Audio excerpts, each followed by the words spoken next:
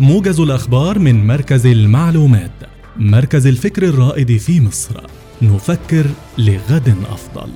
توجه الدكتور مصطفى مدبولي رئيس مجلس الوزراء أمس إلى الإمارات للمشاركة في فعاليات القمة العالمية للحكومات 2024 المقرر أن تستضيفها مدينة دبي خلال الفترة من 12 إلى 14 من فبراير الجاري. وبحسب بيان صادر أمس يتضمن جدول أعمال مدبولي مجموعة من اللقاءات مع عدد من رؤساء المؤسسات التنموية العالمية وحضور عدد من الحلقات النقاشية حول موضوعات مختلفة، فضلا عن إلقائه الكلمة الرئيسية، وذلك لاستعراض جهود الحكومة المصرية للنهوض بالقطاعات التنموية المختلفة وتعزيز كفاءة البنية التحتية.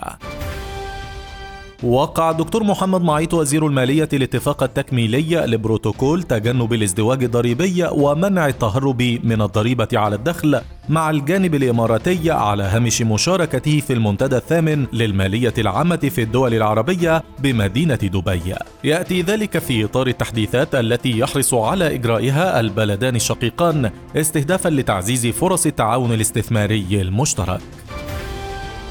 شهد محمود عصمة وزير قطاع الأعمال العام توقيع عقد مشاركة واتفاق مساهمين بين الشركة القابضة للصناعات الكيماوية وشركة مصر لصناعة الكيماويات وشركة كيدنس للطاقة والاستشارات الهندسية وتطوير المشروعات بشأن تأسيس شركة بيور دايف بغرض إنشاء وإدارة وتشغيل مصنع لإنتاج منتجات الكلور.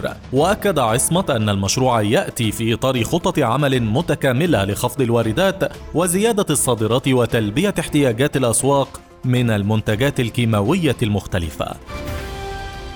بحث الدكتور خالد عبد الغفار وزير الصحة والسكان مع لولو الخاطر وزيرة الدولة للتعاون الدولي بقطر زيادة المساعدات الصحية التي تقدمها مصر وقطر للأشقاء في قطاع غزة. وناقش الوزيران الاحتياجات العاجلة لسكان قطاع غزة وسبل تعزيز التعاون بين مصر وقطر لتوصيل المساعدات الطبية إلى الأشقاء الفلسطينيين بما يسهم في توفير متطلباتهم وتخفيف معاناتهم.